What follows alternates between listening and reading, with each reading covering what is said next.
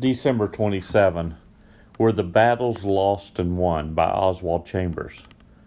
If thou wilt return, O Israel, saith the Lord. Jeremiah 4:1. Oswald Chambers says the battle is lost or won in the secret places of the will before God, never first in the external world. The Spirit of God apprehends me, and I'm obliged to get along with God and fight the battle out before Him. Until this is done, I lose every time. Some battles take a minute, some take a year.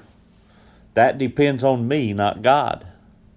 But they must be wrestled out before God, and sometimes I must resolutely go through hell before Him until the battle is settled. It comes down to a battle of the will. Are we totally surrendered to the Lordship of Jesus Christ? Nothing has power over a man, Chambers says, who has fought out the battle before God and won. But if we say, I will wait until I get circumstances right and put God to the test, then many times I will lose the battle.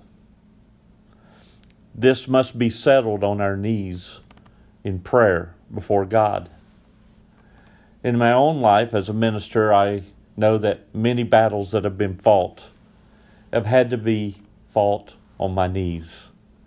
In particular, the time when God was calling me into the ministry, it took me a year of submitting my will to the Lordship of Christ because I wanted it my way. I wanted to do things in my own power. I wanted to have riches. I wanted to be a veterinarian. But through submitting to God and His will, the battle was won.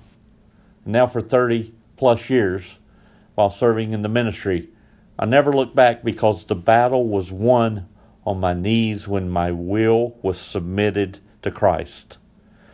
The reason the battle is not won many times is because we try to win it in our own strength. But when we get along with God and figure out that we must settle it on our knees with Him, we will win the battle.